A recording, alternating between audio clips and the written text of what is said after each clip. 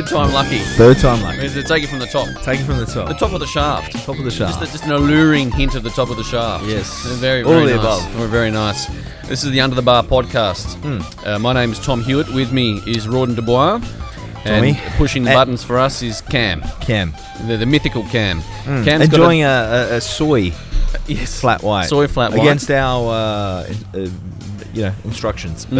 But things are going well for Cam. He's got a date on Friday night. Yep. A nice little dinner date. So, he's thinking maybe some Mexican, but I'm not sure. Be careful. With some of the dietary restrictions that Cam has, you don't want to, on a date, Yes. breach protocol and have, particularly if you introduce dairy into the mix, it could be quite inflammatory. Yes. A little bit leery. Yes. Yeah. Oh, the beans Beans as well. could be an issue too. Yeah. Yeah, not comfortable, Cam. The beans and the dairy. Anyway, look, it's something to take into consideration. Now, a big show coming up here on Under the Bar. We've got Mark Schaus. You make me want to shout. Part 2. Part 1 was very well received, Good Rawdon, feedback, yep. and we breathed a sigh of relief. I mean, we knew the content was high quality. We just weren't sure how it would come across because it's a little heavy. Look, we had a lab coat between us. You had one of your arms in it, and I had the other arm. So it was one lab coat between us. We weren't fully immersed, but it was a little Dr. Hewitt and Dr. Dubois. But look, the feedback was good. Yeah. Feedback was really good, and so part 2 we're happy to bring to you guys. So what does Schaus go into with this one, mate? So we're going through serum chemistry and organ physiology. Yeah, so CMP, you might see this one on the blood work. Yep. Yes, the complete metabolic panel or profile. Or comprehensive. Yep. So what he's going to do with this one, he's going to go through a bit of electrolyte balance, and the key of that, we know that's one of his pets. Yep. So all the sodium, the potassiums, the chlorides of the world, all that kind of stuff. And then he'll link a bit of urea and other sort of kidney and organ markers and explain the bigger picture of how these organs work and how to optimize health with them, and also get a picture of that from looking at blood work. From memory, he does. You and I are aware of this, but he does go into the some of those markers can be elevated for a trained individual, which is different from a sedentary individual. Yes. So that's something to be conscious of for our listeners, because their demographic is usually training. Come back with some markers elevated. If they're the markers that can be elevated, then it's not that big a deal. That's right, and that's one of the things he does well, is he does link it back to a training individual, which is everyone who listens to this podcast. Well, we hope so. Except Cam. Speaking of people listening to the podcast, we did get a nice little review on the iTunes page, and accordingly, the True Celtic, the sea salt harvested off the coast of France, with a bit of ginger and a bit of cinnamon. Yeah, all of the above. I mean, what doesn't it have? What doesn't True Celtic have in it? Really? Sirloin cinnamon. Yes, very nice. So this one came in from Josh. Joshy. I think we'll indulge ourselves here, Rawdon. Yeah, look, let's blow each other's trumpets. Blow our own trumpet. That's what you say, Tom. Yeah, blow away. You go first. That's going to go on the highlight reel for sure. Okay. A broad-ranging, information-based podcast introducing me to various industry-leading experts from around the world. This podcast is a must-have in the tool chest of any coach or athlete. Because of these guys, I've learnt plenty from some absolute world-class experts. The hosts are engaging and considerably experienced themselves. Vastly. Deary me. Attractive? Did he throw that in? Yes. There is a huge catalogue for you to peruse, and I'm positive you will be able to find some absolute gold in their podcasts. So thank you very much for that, Josh. You will get your True Celtic. And I think the key thing to take away there is that, you know what, we have actually got some pretty world-class experts on this program. Well, I thought you were going to say we were world-class experts. Absolutely not. Absolutely not. Absolutely not. We stand by that statement. We're definitely not in any way, shape. In fact, we haven't thrown the old disclaimer in for a while. We'll do that now. Yeah. Everything that we say shouldn't be followed in any way, shape or form. Disregard everything. But the experts that come on, by all means, listen to what they have to say. To them, absolutely. Excellent. Right, so that's that. So for the True Celtic, if you would like to win yourself some, how do they do it? They go to the Under the Bar iTunes page, leave a review, take a screenshot of that review, email that through to info just like Josh did. Yes, info@underthebarpodcast.com. And then we give away 2 packets per episode, and we'll send it out to you. And look, it doesn't have to be, you don't have to make up lies like Josh did. You can just say it's okay. And that'll probably get you some true Celtic as well. So get amongst it. So one more little bit of I-dotting and T-crossing before we get into our first segment here, Rawdon. We did have an email came through a couple of episodes back. I was talking about stress. Yep. The doctor that I referenced from the book that I was reading, his name was Dr. Joe Dispenza. Okay. We got an email in from Reagan Kirk. That was old mate. Old mate Reagan from Trainer Pulse. Yeah. So you can check out. He's got some actually really, really good online software. It's just go to trainerpulse.com. Check that out if you are in the industry. I had a look. I stole quite a few ideas from him and didn't. Well, I won't credit him in any way, shape, or form. No. Rip it off completely, but yeah, it looks pretty slick. Yeah, but he was just inquiring about the author and the book. So the book is called. Hang on. You do like a book. I do like a book. So the book is called Breaking the Habit of Being Yourself. Oh, yes. By Dr. Joe Dispenza. And he goes into the detail of stress and the physiology of stress. It's really interesting. The one that I'm reading now is by a guy called Dr. Bruce Lipton, and it's called The Biology of Belief. Tea. Is that it? Tea leaves? No. Biology of tea leaves. It's called The Biology of Belief. Oh. And he's a cell biologist, done a lot of stem cell research, and in the book he goes through, I guess, the physiology of stress from another angle. It's really good. He talks about the actual process of digestion, a bit of epigenetics, and links it all into how we, how we perceive the world and how that affects our stress levels. Yeah. So it's the same kind of message as what Dispenza was saying. So those two books, Breaking the Habit of Being Yourself from Dr. Joe Dispenza, and then The Biology of Belief from Dr. Bruce Lipton, will give you a really good understanding of the actual physiology of stress and how it affects the human body. And maybe crack open an iced tea while you're reading that book. That will really reduce cortisol. Yes. Improve physiology a little. To learn more about Rawdon, they can go to The Dubois Method. if you want to. Facebook and Instagram. Yes. And then for me, tomhewitt.com.au. Yes.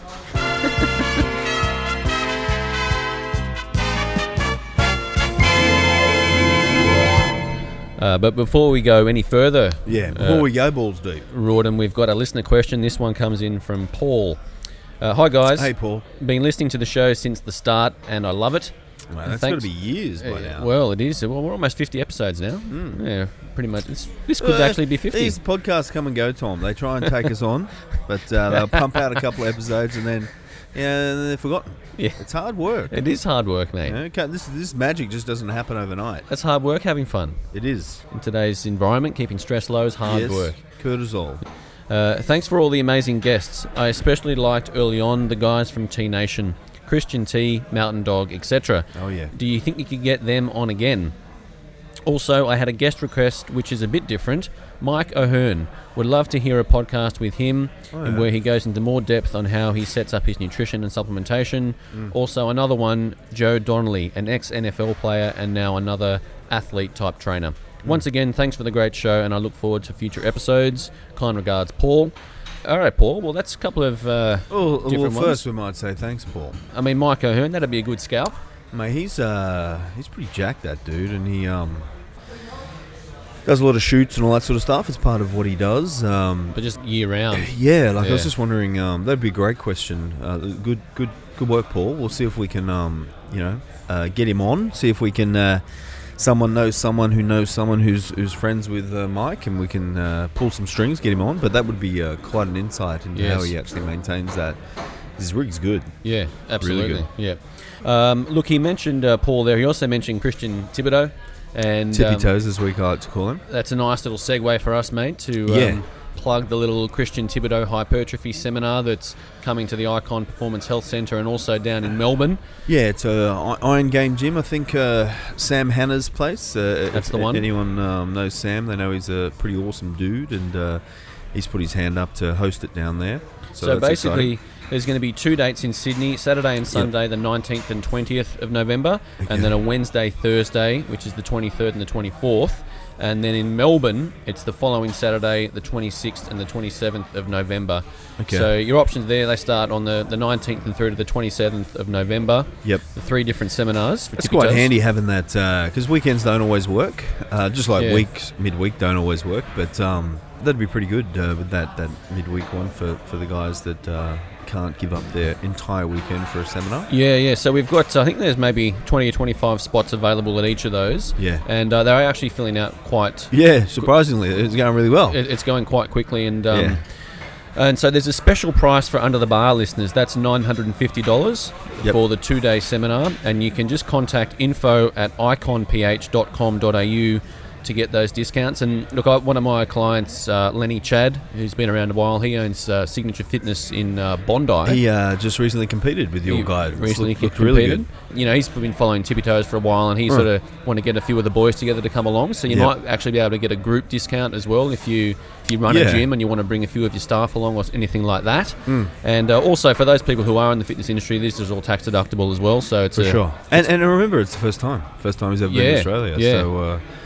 Very, very exciting to have him out. It is exciting. The topics that he's going to cover over the 2 days, he's looking at isometric training, growth factors, and then optimal hypertrophy methods for the upper and the lower body. Was that bro factors or growth factors?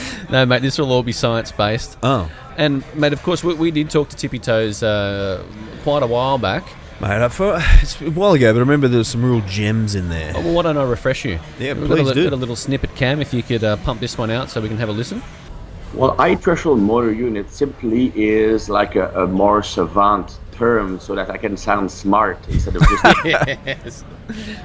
No, it basically means the fast twitch fibers, the fibers that are the strongest, are the most powerful, and also are the most prone to increasing their size. So they have a much, much greater potential for actual hypertrophy of the muscle structure than the other muscle fibers you have. And they're also the strongest. However, they don't have much endurance. They don't have much resiliency. So they gas out pretty fast, but they have a lot of horsepower. So to me, these are the fibers that make up like explosive, muscular, lean athletes. These fibers are built for strength and power, and so obviously to stimulate them, you need a heavy load. I mean, from experience, the magic starts to happen at 80% of your maximum. So, and for muscle mass, that 80 to 85% range is just about the sweet spot. I mean, you don't need to go powerlifting heavy to get maximum eye threshold hypertrophy. In fact, it's probably suboptimal. The low reps, like the sets of 1, 2, and 3 reps, are useful to learn to recruit fast fibers. And the better you are at recruiting them, the more you'll be able to make them grow in the future. Yes. I see maximal lifting, like 90, 95%, 100%, as an investment in your future gains, because you're programming your body to be able to recruit those fibers better. Whereas the actual growth of those fibers will occur mostly in the 3 to 6 rep range, or like functional hypertrophy. So there he was on the fast twitch fibers. It makes a lot of sense when you listen to that again. He's a smart guy. He is indeed. It's funny, Rod, and I'm not sure about you, but for your demographics much different, and you use all sorts of things to get all sorts of magic lotions and potions to get these guys in shape. A wizard's sleeve of tricks. Absolutely. But for myself, really, there hasn't been that many times when I've given pure hypertrophy rep ranges, those 12 to 14s, and really got good gains from that with general clientele. Now, whether that's a factor of just average Joe not being able to recover from those kind of workouts or get all the food in, or there's a myriad of things that roll into it, but definitely what he's saying there, and with my experience as well, the most steady, consistent, good growth tends to happen in that functional hypertrophy rep range, and maybe it's just that you need to have a certain amount of load mixed in with some higher volume to hit those fibers, but that makes sense what he's saying. I mean, I think at the end of the day, you really, and if you look back at the programs that you did have the most success with, there probably was an array of repetitions. Yes, you do the functional hypertrophy, 4 to 6s, 6 to 8s, but then you probably have some more of those accessory lifts where you are going to work more of that metabolite, that volume, sarcoplasmic cell swelling type hypertrophy. But the reality is, if you're chasing hypertrophy, then, and I know Brad Schoenfeld will explain this, a guy that is doing some pretty good research these days. Well, very good research. Yes. But he's using they're tapping into a decent demographic, so trained individuals as opposed to put up a poster at uni, hey, hypertrophy experiment, and you get a couple of cams come in. Cams coming in, eating their chicken snitties, and they anything that's going to work with those guys. So the results they get, it's hard to conclude outcomes, but Brad's doing some really good stuff and using tapping into a great demographic there with trained individuals. But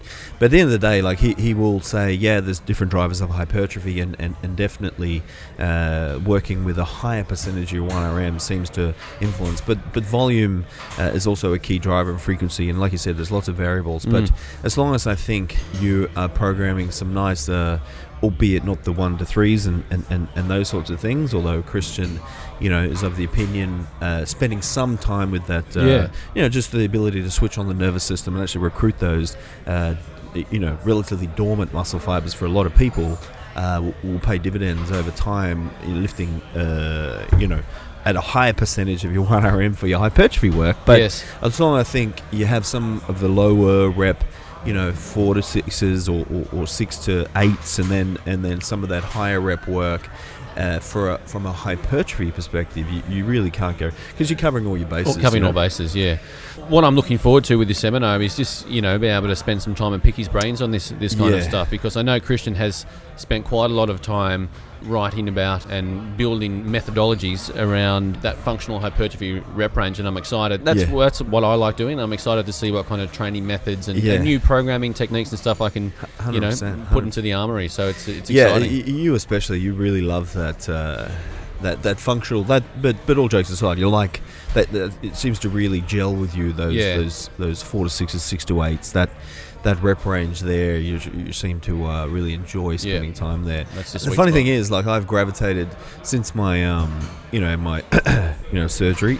I'm a little more reluctant to spend so much time chasing that 300 kilo deadlift or the 200 kilo bench or whatever I'm chasing, and then I'm actually spending more time in that higher rep bracket. Yes. Because I'm starting to work with Jason from Evidence Based Training now, based in the US. So his program is I think it's 8 to 10s and a couple of 12 to 15s, but there's no low rep stuff. And for me, it's great. Like I'm enjoying the challenge. My body seems to be growing.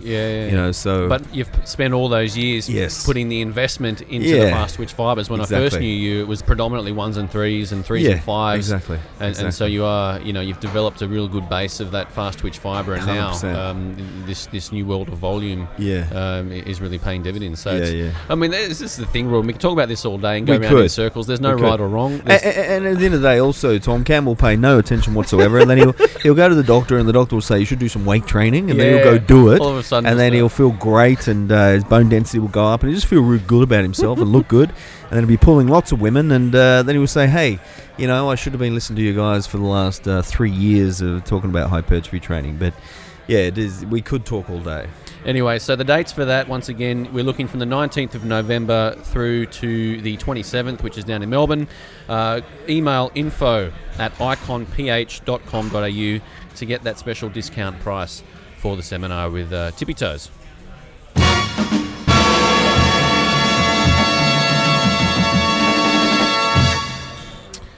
Dr. Mark Schaus, Part 2. Coming up right now, where he goes balls deep into organ physiology. Really reaches into that wizard sleep. Wizard sleep, Tom. Metabolic panel. Yes. Part 2. Yes. A little deeper into the lab coat now. Yeah. And we'll look at a CMP, or a comprehensive metabolic profile. Or serum chemistry, yep. Schausy, would you say that this is a bit of an overview of organ health and electrolyte status of the body? Yeah, this is the fundamentals of human life. Okay. When I look at people, the first thing I want to look at are your electrolytes balanced, because how do you think your brain works? How do you think your nervous system works? It's a sodium-potassium pump, period. Okay. That's how it functions. And if that's screwed up, you can't think properly, your nervous system doesn't work, your adrenals are requiring sodium. In order to relax your muscle, you need potassium. So when you look at that, bicarbs are very important when you're working out, because it buffers the lactic acid. Calcium, bones, but not just calcium. Is it a hard bone? Or is it a soft one? Phosphorus is important for energy production and ATP. So I look at the sodium, the potassium, the chloride, the bicarb, calcium, the phosphate. Are they all in balance? If not, that's my foundation. Okay. I got to make that foundation work. If I have a house and I don't give a damn about my foundation and I'm always worried about why the roof is leaking, I'm never going to fix that leaky roof because the foundation's shifting. I can build that great foundation and say, okay, let's get this basic building block of my human health house on solid ground and make it work right. Then I can start building everything up from there. The other ones I want to look at is my kidney functioning properly, that filter to get the stuff out of my body that I don't want in there. Is my liver, basically my cleaning crew. Is getting rid of all the crap I've got in my body from being in an environment in our world that's toxic. Am I producing enough antioxidants, which is things like the urate, or here in the States we call it uric acid. It's the most predominant antioxidant in the human body. When it's elevated, people go, oh, you get gout and things like that. To me, it's saying, hey, I've got a real oxidation problem and my body's doing the best damn thing it can. And the reason that big toe is hurting is because the body is banging on that toe going, hey, pay attention. You're doing something stupid here. You're doing something in your diet and in your behavior pattern that's causing me to have to produce all this uric acid, and I'm going to bang that big toe and make it hurt until you stop. Okay, interesting. Okay. So before we... that's a bit of a snapshot as to what we're looking at here. Let's go back to the electrolytes, the sodium, the potassium, the chloride, the bicarbonate, the calcium, and the phosphate. You mentioned in part 1 that a healthy blood panel might take 6 to 12 months to actually manifest on the reference ranges. With the electrolytes, is it simply a matter of, get a Schauss's electrolyte blend, get that down the hatch, and these things should regulate themselves very quickly? Or is this a longer-term approach to build health as well? With most people, it can be really improved within weeks. So it can go very rapidly. Well, that's encouraging. You just have to be cognizant of the problem. What we find in the Western diet, we get a lot of sodium, but not terribly excessive. There's been all this rage in the public media. Oh, we're getting way too much sodium. We got to cut it back. We get about a gram more, the average person, a gram more a day. Really, when you look at what a gram is, that's like a pinch. Yep. Very little. But the potassium deficiency is twice as big. It's over 2 grams a day, which is a couple of pinches. But when you start adding that up, 1 gram too much of sodium, 2 grams too little of potassium every day for 20 years. Yes. That builds up to a lot. Yep. But what's nice is your body can rapidly change this. It wants to stay in the middle with your electrolytes, whether it's sodium, potassium, chloride, bicarb. You just got to give it what it needs, and it will start adjusting itself very rapidly. And I've looked at these blood tests. I've done it myself. I was the guinea pig for the Research Institute back in the 80s when we would take super high doses of electrolytes and we'd monitor ourselves with blood tests every week, and we would see changes within a week that were pretty spectacular if you take the right amount. So obviously you outlined the fundamental how these electrolytes are going to affect the physiology when we introed this segment. The sodium, potassium, chloride, the bicarbonate, the calcium, and the phosphate or phosphorus. Are we looking for middle of the reference range here? Is it as simple as when they're low, they're just going to be low and outside the reference range, or is this a little like the TSH or the thyroid stimulating hormone where it might be dumped at the just inside the reference range, but for you and your experience, that also is indicative of an electrolyte imbalance, essentially? Yeah, sometimes if it's a little high of sodium, a little low of potassium, and they're still both in the reference range, but the ratio to them is off. The calcium to the phosphorus, that's another one. If one's a little high, one's a little low, or vice versa, that's showing you problems. But potassium, and again, this is one of the few times I'm going to go reference range. Normal is 3.5 to 4.5. And I went through a practitioner recently, and mine was 3.9, and I went, I'm concerned about that. That's too low. That's showing me some problems. And she goes, oh, I'm not worried until it's out of reference range. And I'm going, no. in all these tens of thousands of tests I've seen, if I ever see the potassium under 4.0, I'm looking at the person. Do you have problems with tightness of muscles? Do you have depression? Okay. Are you stressed? And I would say 98, 99% of the time, one of those answers is yes. If it's 4.0 to 4.5, the answer most of the time is no. Okay. So it's just that subtle little difference is enough to say, And I've talked to a number of practitioners who had, really look at those numbers, and nurses as well. Nurses know it far better than most doctors. And they'll go, yeah, if it's just a little bit low, we start seeing those symptoms. Interesting. Fascinating. Okay. With the sodium, Shousey, there's been a few articles going around recently actually about sodium levels in Western diet and whatever else. Is that a little bit like the cholesterol, where obviously processed salt's probably not the best thing, but is there any real concern to have quite a lot of sodium in your nutrition? Yeah, I mean, if you have too much sodium, you're going to cause, hypertension is a problem. Yeah. But when they did the studies and started reducing sodium, I said, well, if we reduce the sodium, we're going to reduce hypertension, we'll reduce cardiovascular disease. And they found out, not really. Didn't seem to have that much of an effect. There were some studies that showed the effect, but I looked at them, and some of them had some very, questionable statistics used. But when you really did the study right, lowering sodium didn't seem to have that much of an effect. Potassium, on the other hand, when that was raised, and that you get primarily from things like, vegetables, fruits, things like that, the good stuff that we should be eating, all of a sudden their cardiovascular disease went down. It's not the excessive sodium, I think, that's the real problem. Right. It's the depression of the potassium intake. Because we're eating foods that are high in sodium, low in potassium, where we should be eating the exact opposite. Okay. So if you're a healthy individual and you're eating plenty of fruits and veggies and whole foods, and you like to crack a bit of the Himalayan salt over everything, maybe rock from, salt, the fields of France, the true Celtic salt, yes. Then that should all balance itself out reasonably nicely. Yeah, because your body has a phenomenal system for getting rid of excessive sodium and excessive potassium. Okay. It tries to keep that balance really well. It's when you keep on pushing that balance every single day in one direction that it loses its abilities.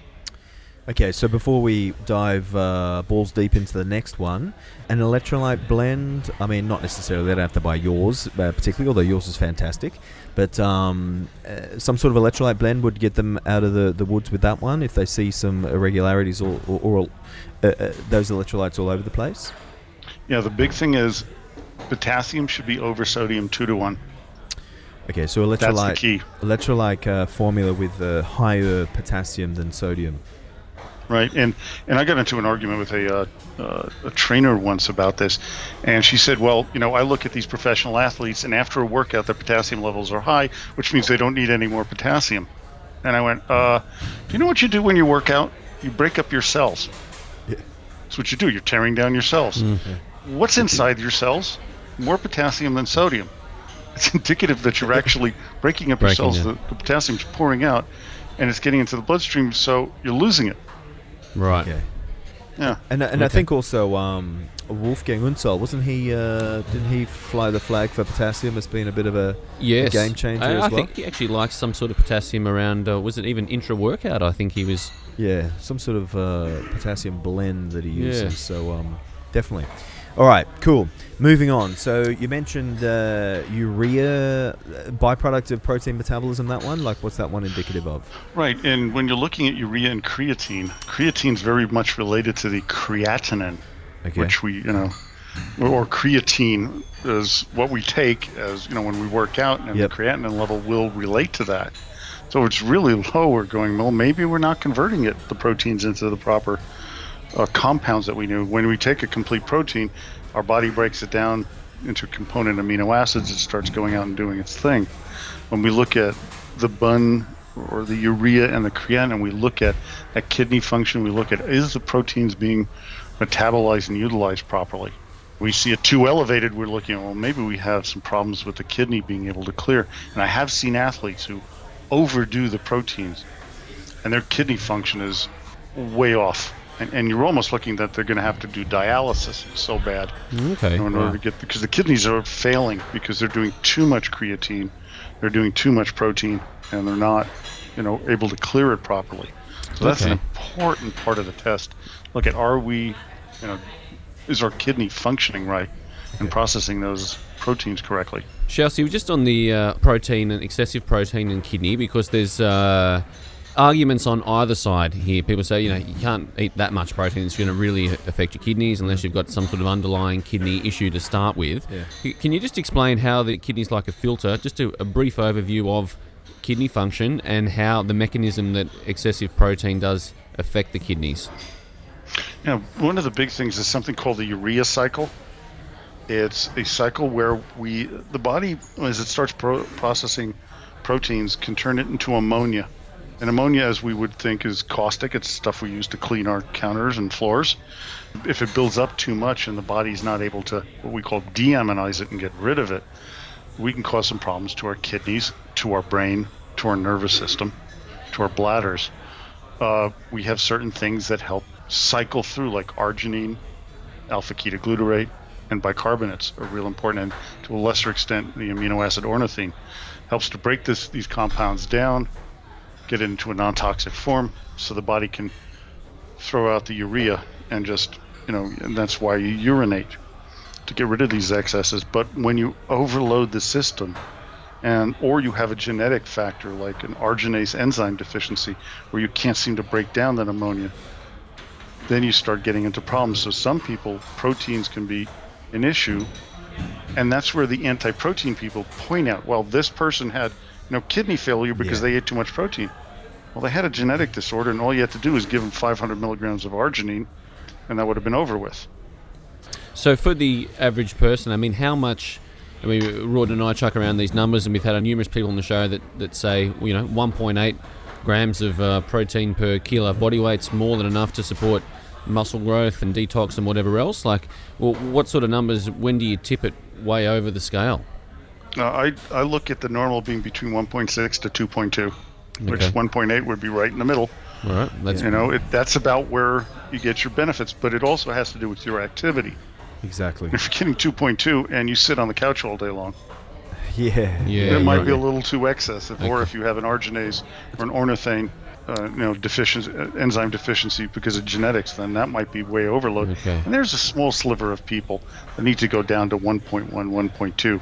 Their genetics are like that. That was their lifestyle of their, their heritage for a long period of time. But if you're an active person, 1.6 to 2.2, your kidneys can handle that. Yeah, cool. Okay. Tell me, before we move on from urea, if it is slightly elevated, can you draw any conclusions with, protein intake's a little bit high, or not necessarily a correlation with excessive protein intake and high urea? And is high urea, because I have been told that generally a diet higher in protein will generally see the urea slightly elevated. Anything to be concerned about just outside the reference range? Indicative of too much protein, or is it okay if you're a training individual with a lot of protein turnover? I just think it's okay, but you have to also make sure you're hydrated enough. Okay, so hydration. That you can dilute it a little bit, and make it a little easier on the kidneys. Your kidneys are going to be stressed by taking a high protein diet, whether you're active or not. Yeah. But if you give it enough fluid and dilute it enough, then you should be able to. Because remember, when you do these blood tests, you're not supposed to be drinking anything for about 8 to 10 hours. Okay. You're not eating, so you're a little in a state of somewhat dehydration. All right. So if you drink enough fluids, you're diluting this. So, if a person drank a few cups of water before they did the blood test, probably see it come down. Urea levels go down. Okay, all right, beautiful. Very good. And I suppose also, before we move on,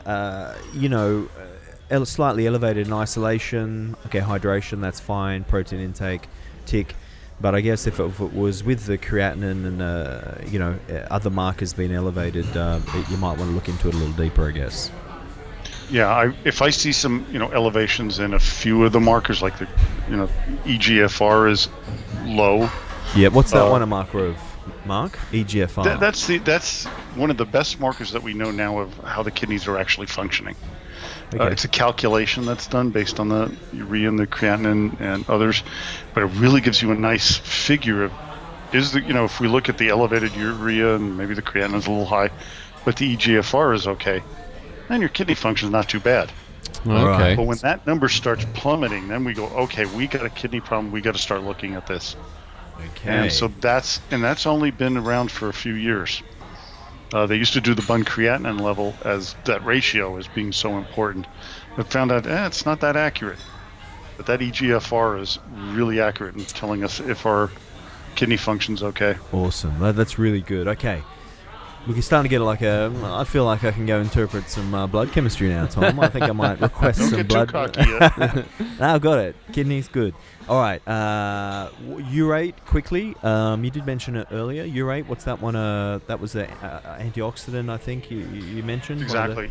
It's one of the finest measures of the risk of developing cardiovascular disease that we know of. Interesting. Again, the Lancet magazine, medical journal from the UK, had a great study showing the higher the urate level, the more likely you are to have a cardiovascular event. Because the real problem with cardiovascular disease is oxidation. And if uric acid is the predominant antioxidant that the body produces, and it's high, it's going, I am oxidizing too much, I need help here. Either you change your diet or you get me some more antioxidants, do something. And I think it's a fabulous marker for telling people, do we have an issue? Now, conversely, there is, in laboratory work, there's very rarely 100% correlation in something. When if people have multiple sclerosis or have been diagnosed with it, there's never been a case where they had high uric acid, ever. And we're talking millions of cases. MS patients tend to have very low uric acid levels. And one of the theories is because the myelin sheath is oxidized and the body's not producing this antioxidant to protect the nervous system. Okay. That's one of the many theories of MS, so it's not the only one, but it is a very curious finding. So I don't like seeing uric acid too low and certainly not high. All right. So if it's high, that's saying you're doing something in your diet, and it happened to me. And I looked at it and my uric acid was high and I went, okay, Schaus, you got to do something because you're doing something wrong here. Mm-hmm. And it was a real wake-up call, and I think it's a very important test, and it's very often left off the lab tests. They don't think it's that necessary. In the United States, it's almost, they will not pay for it if you're over 60, and they said they won't test you for uric acid unless you've been diagnosed with gout. Well, guess how you diagnose gout? You test uric acid. Chicken or the egg. Yeah. Interesting. Yeah, I'm sorry. Well, I can't look at the chicken or the egg. Yeah. You're not allowed to look at either one of them. And so good luck with that. So I think it's a fabulous element to look at. All right, cardiovascular market there. Very good. All right, moving right along to the bilirubin before we dive into the liver with ALT, AST. Bilirubin, fat metabolism, gallbladder function. What's that one, mate? Yeah, and you got it right there. Is the gallbladder working? Is it metabolizing fats? Where your biliary ducts getting clogged when it's too elevated? There are certain. What happens is bilirubin is produced when hemoglobin is being broken down, and hemoglobin that carries oxygen around in your red blood cells. Yep. And so as your cells get regenerated, hemoglobin breaks down. If your body can get rid of it, bilirubin stays normal. If you have a problem with it, it rises. There are certain people who will have high bilirubin levels. Alcoholics are one, if you drink too much alcohol. But also if you live at an altitude. Yeah. So people who live way up there that need a lot more hemoglobin, they're going to have higher bilirubin levels. I used to live in Lake Tahoe.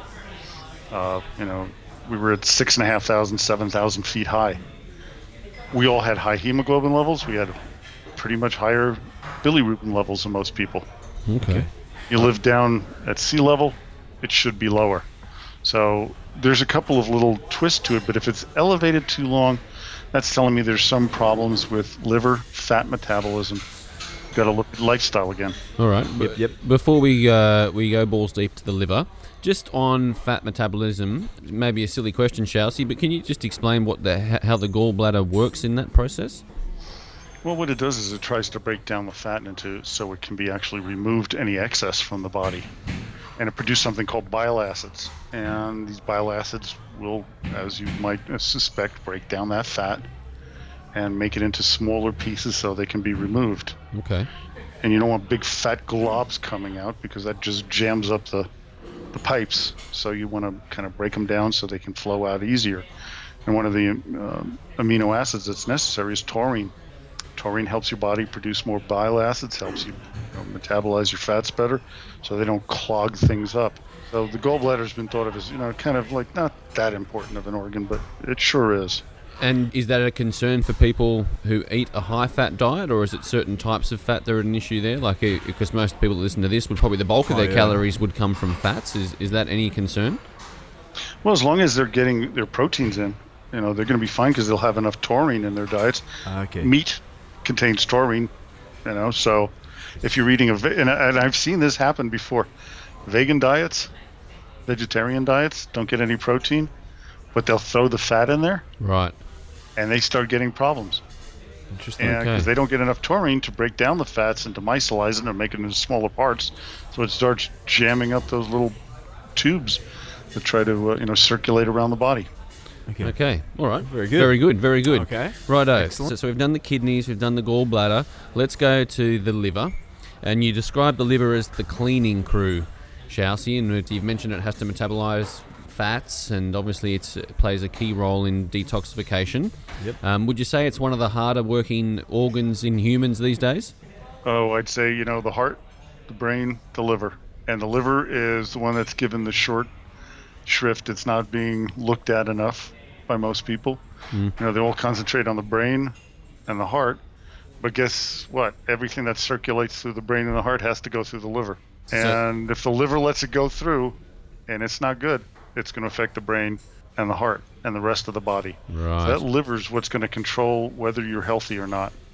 And you keep on straining it. You give it too much alcohol. You give it too much garbage food. And you're going to strain it over time. But what's remarkable, it is the most resilient of all the organs in the human body.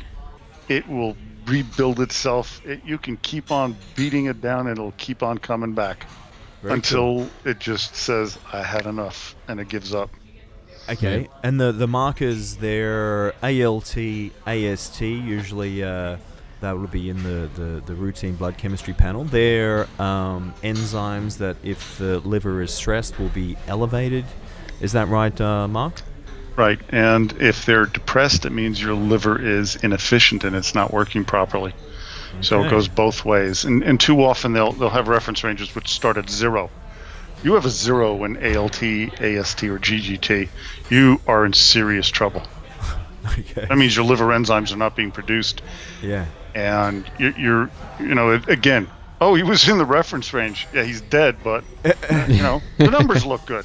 So middle of the reference range for those. You mentioned GGT. Is that another one liver related? That's liver related, also protein related, and interestingly, magnesium related.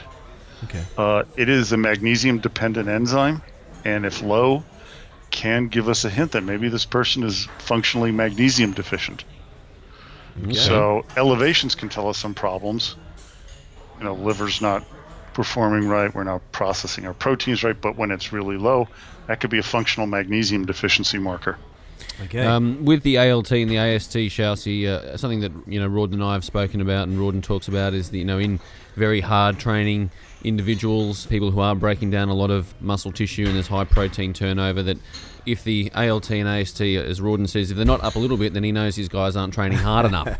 Do we expect to have a slightly higher liver markers? Absolutely, and that's one of the things that I've gotten a patent on, was in analyzing lab tests back in the mid-90s, was that certain circumstances, reference ranges that we use for normal people, or what we call normal, today it's the guy who sits on the couch 24 hours a day, they're different from the elite athlete or the person who's training.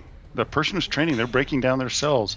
The liver's starting to work, getting rid of some of this material. It has to work a little harder. So those numbers are high. And in the class that I gave in Australia a number of years ago, I presented one case, and I asked everybody, what's wrong with this woman? And they'll go, oh, she's got, heart disease because her cholesterol's up and these liver enzymes and uric acid levels are up and all these different diseases. And I went, nah, she's pregnant. Yeah, right. That's what's up. Ah. It's because her uric acid's supposed to be higher when she's pregnant. Her cholesterol's supposed to be high in her third trimester. There's nothing wrong with her, unless you think being pregnant is a problem. But it's natural. An athlete should be higher in certain things. Okay. You should be a little higher in uric acid, a little higher in those liver enzymes. Yep. So with those liver enzymes, we like to train hard. Most of these people that listen to it, they're I don't. athletes in their own right. You mentioned the resiliency of the liver, but should we be trying to do some bits and pieces on the side to try and support the liver? Are there any things in the realms of supplementation that you're doing these days that are effective in supporting liver function? One of the things I always like is milk thistle as an herb. It actually, in the studies they've shown, it stimulates the DNA and the regeneration of liver cells. Okay. Is that silymarin as well? That's silymarin, yeah. Yeah, cool. That's the one the main component of milk thistle that actually helps the liver regenerate itself. Okay.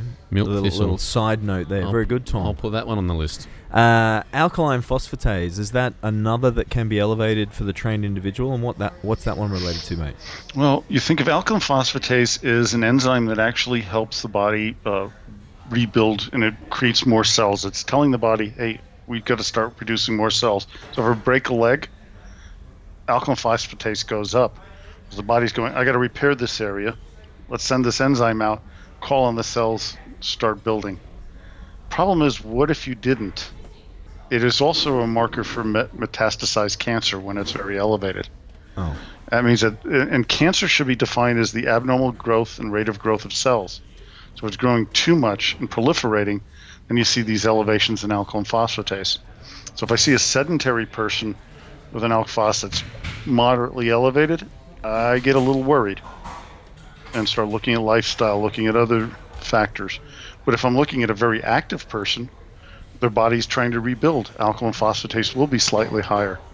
So it's not only just, is it in these ranges and where do they lie, but what the person does. Right, lifestyle. Sedentary, not so good. Mm-hmm. If it's elevated, active, not too bad. Okay. But if it's deficient, it's a very good marker, as a functional marker for zinc deficiency. Because it's a zinc-dependent enzyme, like GGT was the magnesium-dependent one. Very good. Okay. Excellent. Back to the basics again. Back to the basics, yeah. All right, last couple to round out this CMP is both proteins. Protein as a blood marker. Is that just indicative of protein intake? Yeah. Like, what's that a reflection of? And albumin in this one as well to wrap it up. What are these protein's important. We look at it. You can have normal protein levels in the blood and take very high quantities of it, and have normal levels when you don't take a lot of protein in it. It's when they start trending towards the bottom, when you're long-term low protein, then you start seeing these markers going down. And if you're taking too much protein and it's not breaking down to its component parts, it's the amino acids that could be then converted into different types of proteins. That's when we see a problem. But albumin's a really interesting one, because elevated albumin levels, still in the reference range, are actually markers for longevity. Okay. That if you have high albumin levels, you tend to live longer than if you have low albumin levels. I used to work with a cancer clinic, and we would look at their lab tests and see what the prognosis of their longevity was with their cancers. We had a woman who had stage 4 breast cancer, had high albumin levels. I've talked to her every summer for the past 17 years. Wow. We're waiting for her call for year 18 this month. Right, and do you know what the mechanism is there, Chelsea? Well, that's the thing that's puzzling everybody, because how do you raise albumin levels? Well, one of the only studies we've seen that was really that worked was washing your hands a lot. Makes no sense unless you think maybe it has to do with the immune system. Yeah. Okay. And we're now seeing that some of the most successful new treatments of cancers are stimulating your immune system. Yes. Okay, well, that would make sense. Start following that, going, if I wash my hands a lot, I'm killing all these bugs, and it's not stressing my immune system and can fight the cancers. Interesting. Fascinating. we got something here, and globulin, of course, which is we didn't mention here is globulin. Globulin plus albumin equals total protein, and globulin's involved in IgG, IgE, IgA, all these different immune system responses. So it's the balance of those that are really critical. And seeing so, it gives you a little insight as to how healthy the person is. Higher albumin levels, you got a good chance of living quite a while. Okay, so the globulin and the albumin combined equal the protein. Correct. And the globulin, what's that one a marker of? That one's telling me my immune competency. If it's low, you tend to have a lot more immune problems. Okay. You're not able to mount an immune defense as well. Okay. And if it's elevated, sometimes you have more reactivity, say, to foods and food additives into your environment, so you get more allergies. Okay. And the albumin, you mentioned that longevity when it's high, but what's that one? It's a protein that carries hormones around the blood. Like, what does that one do? Yeah, and if it's not adequate, and then you have your transport mechanisms, because your body has to transport things from one compartment to another, from muscles, to different tissues, to the brain, and it needs something to carry it around, and albumin's important in that. So if it's low, it's kind of like not having a good transportation system in your city. You can't get people around. They're standing around, they're not getting the job done. So if albumin's too depressed, it can't transport a lot of things around and can't get the job done. Okay. So your body's becoming more inefficient. Alrighty. All right. Okay. Well, it's a little dry, this one, I must say, but we're getting a nice overview of the blood chemistry markers here, Shousey, which is awesome. So, Tommy, are we wrapping that one up and we're going to go on to the next segment? Yeah, I think we will. So we're cool with the electrolytes now. Yep. We understand the importance of the balance there. And once again, healthy lifestyle choices and whole foods. Quality electrolyte blend. With a potassium higher than 2 to sodium. 1. 2 to 1. 2 to 1. You're good to go there. So the kidneys, the kidneys are the filter, and that whilst we're training individuals, that higher protein intake between the 1.6 up to the 2.2 should be sweet, as long as you're not sitting on the couch. The urea, the creatinine, the GFR for those? All very good. Now the liver, or the gallbladder, we touched on that one briefly, and I think that's an organ that is much maligned. It's underrated, Tom. The fat metabolism, but you need to make sure you have adequate protein with that one as well to supply the materials for the processing there. That's all good. Liver, taurine. That's the powerhouse. Everything goes to the liver first. We're happy it's heart, brain, then liver. It's very important. Yes, exactly right. So it does work hard, but for training individuals, we should expect it to be working hard, and maybe a little bit of milk thistle on the side just to keep supporting things. The ALT, AST, and GGT are the markers there. We're all good to go there. And then some of those protein markers, Rawdon, the protein, the albumin, and the globulin. So the albumin and the globulin add up to protein. To the protein. Yeah. Okay. Sweet. I reckon that is... No, we're practically doctors. Yes. We'll post out the degrees in the mail. One step closer to being a doctor.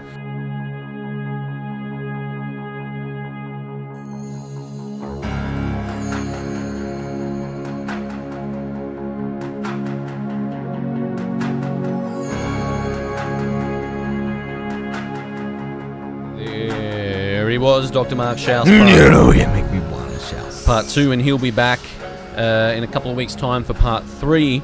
It's an interview that keeps on going. We're going to really milk that one. Absolutely milk it. Mate, some nice analogies there. The kidney as the filter of the body, and the liver coming in as the cleaning crew. Yes. The importance of hydration and I guess the importance of the balance of all these electrolytes as well, and how that affects brain health and the nervous system function. Yeah, really, you got to buy his electrolyte formula. I think it was the underlying message there. Yes. And the milk thistle was the one that he recommended for the liver, and that seems to be across the board. Everyone says a bit of the milk thistle tends to go all right. A bit of bro science lowers SHBG, frees up testosterone and stuff like that as well, I think. But I do with some of my guys. I like to use a bit of milk thistle.